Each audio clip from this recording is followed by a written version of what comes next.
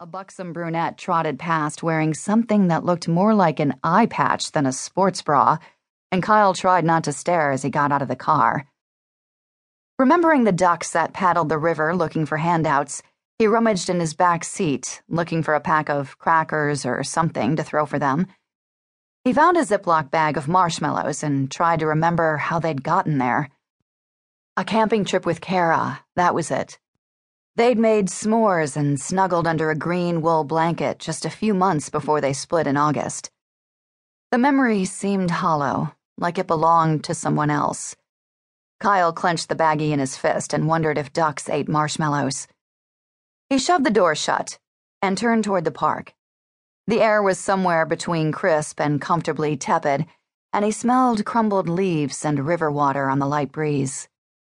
His boots sank into soggy grass, and the squish of it beneath his soles gave him an odd sort of comfort.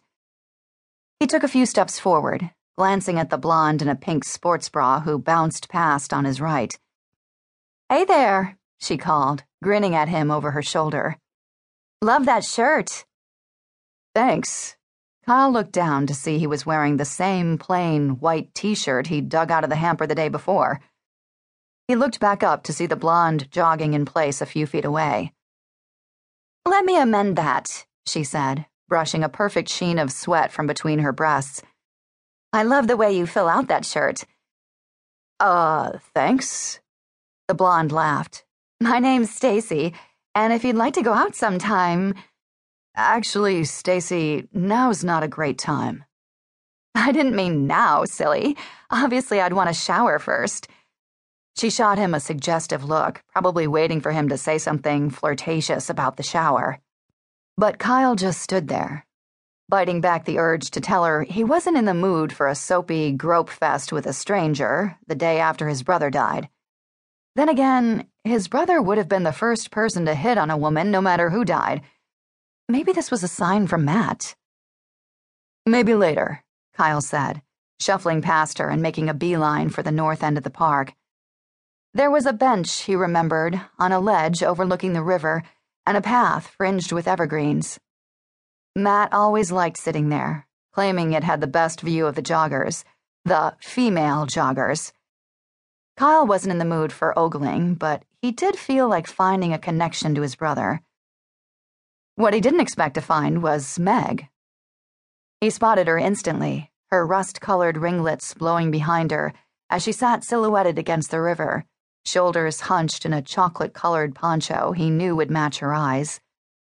He stood there for a few beats, staring at the back of her head, wondering what drew her here to this same bench he'd been aiming for. The river twinkled like broken glass in the faint haze of sunlight seeping through the clouds. A pair of swans chugged past near the riverbank, and Kyle remembered the doves again. Meg turned then, like she knew he'd been watching her. He was right, the poncho did match her eyes, and though they were a little puffy, he was relieved to see they looked dry. At the moment, anyway. She blinked at him, then gave a small wave. He was walking toward her before he'd made up his mind to do that. "How did you know?" she asked, her voice soft as the underside of a maple leaf. "Know what?" "That this was our spot." She shoved her hands between her knees and gave him a sheepish sort of smile. "Matt and I used to come here all the time. He said he found the ducks soothing."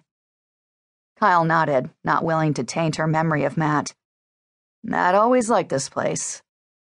He stood there with his hands dangling at his sides, not sure what to say. She made it easier for him by sliding to one end of the bench and gesturing toward the empty space beside her. "There's plenty of room," she said, "if you wanted to sit here too." Kyle hesitated, then took a few steps forward until he found himself settling onto the cool wood beside her.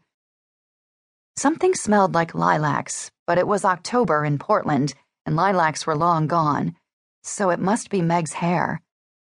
She'd always smelled sweet and flowery, like a mix of lilacs and honeysuckle or peonies, or some other flower he couldn't name.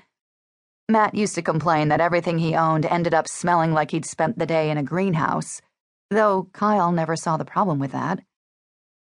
"What's with the marshmallows?" she asked.